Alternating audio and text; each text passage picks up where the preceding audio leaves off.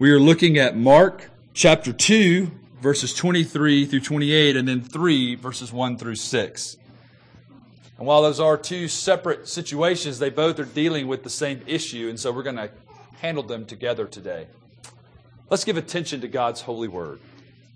One Sabbath, he was going through the grain fields, and as they made their way, his disciples began to pluck heads of grain.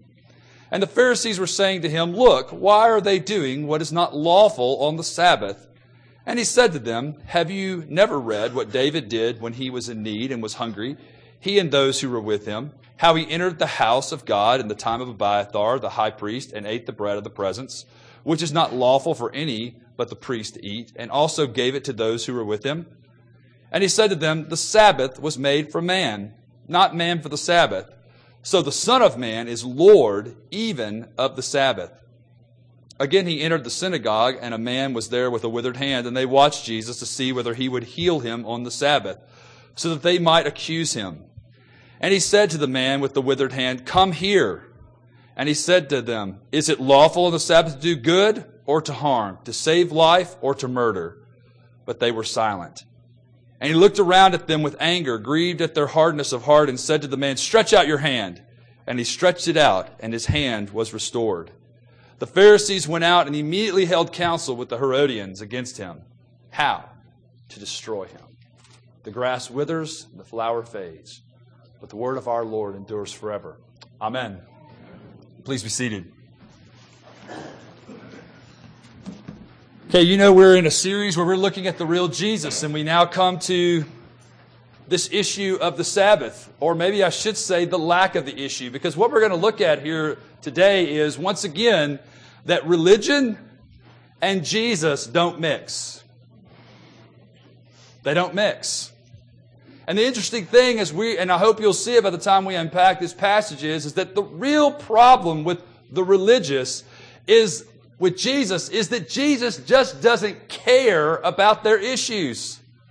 That's really what bugs them. He's just so indifferent to all the things that matter most to them. And it may be that they matter most to us, rather than Jesus mattering most. But we're going to look at this text and we're going to see how Jesus is establishing a setup here which goes like this. You're concerned about all these things, but here's what really matters. You're concerned about being at peace with God, but your peace stands in front of you. You're concerned about getting right with God, but the one who makes you right is right in front of you. And could it be that this is something that plagues us as well? Well, let's begin to look at this passage. The first thing I want us to look at, and what we're going to try to do, just so you kind of have a general idea, is I'm not going to work through and say this section, this section. I've got 3 points, and we're going to kind of work through the whole section here, and I'm going to show you how these points are working out through the whole section. So the first thing I want us to consider then is the provision of the Lord. And what I want you to understand is that as Jesus begins to walk through, as he's walking through these grain fields, and the Pharisees are out there, and let me just go ahead and tell you some interesting facts that you need to know. One, there were 39 articles of which the Pharisees had about Sabbath keeping that pertained to something like this. You don't reap, and you don't walk, and there's a whole list of other things, but they had this list, and 2 of the lists, as far as they were concerned, were getting broke right here. One was the disciples were just walking along. I mean, you're only supposed to walk in only a very short prescribed distance, and certainly it would probably be from your home to the synagogue, and from the synagogue to your home, from your home to the temple, or from the temple to your home. That's about it. What other purpose could you possibly have? And so here's Jesus and his disciples walking along. What are they doing? What's their purpose? The second thing is that they're going through the grain field doing this right here, breaking off grain and putting it in their mouths, and they're reaping. There will be no reaping. They should have been good little Jewish boys and put a sack together the day before so they didn't have to be doing that in that grain field on the Sabbath day. or something of the sort. You can kind of hear in their own minds their thought processes. But you realize what's really going on here is not so much that. What's really going on here is all their rules and regulations of making sure that they stay right with God. And here's Jesus, walking along with his guys, talking.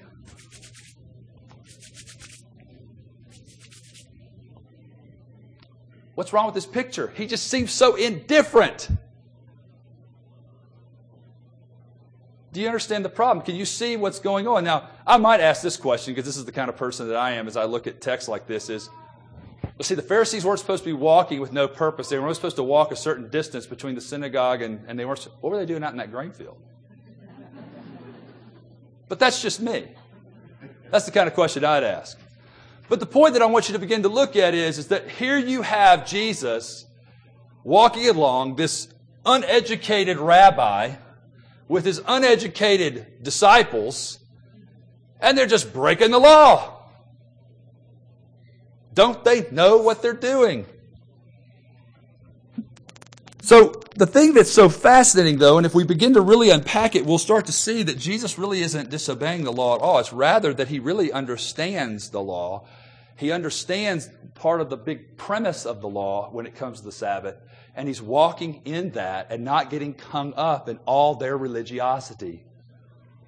See, what Jesus understands is this. The Sabbath was made for this big reason.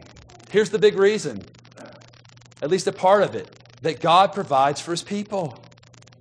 It was to teach his people that God provides. He provides nourishment. He provides health. He provides... See, if you don't really believe the Lord that the gospel brings, rather than to walk in rigor, he wants them to walk in rest.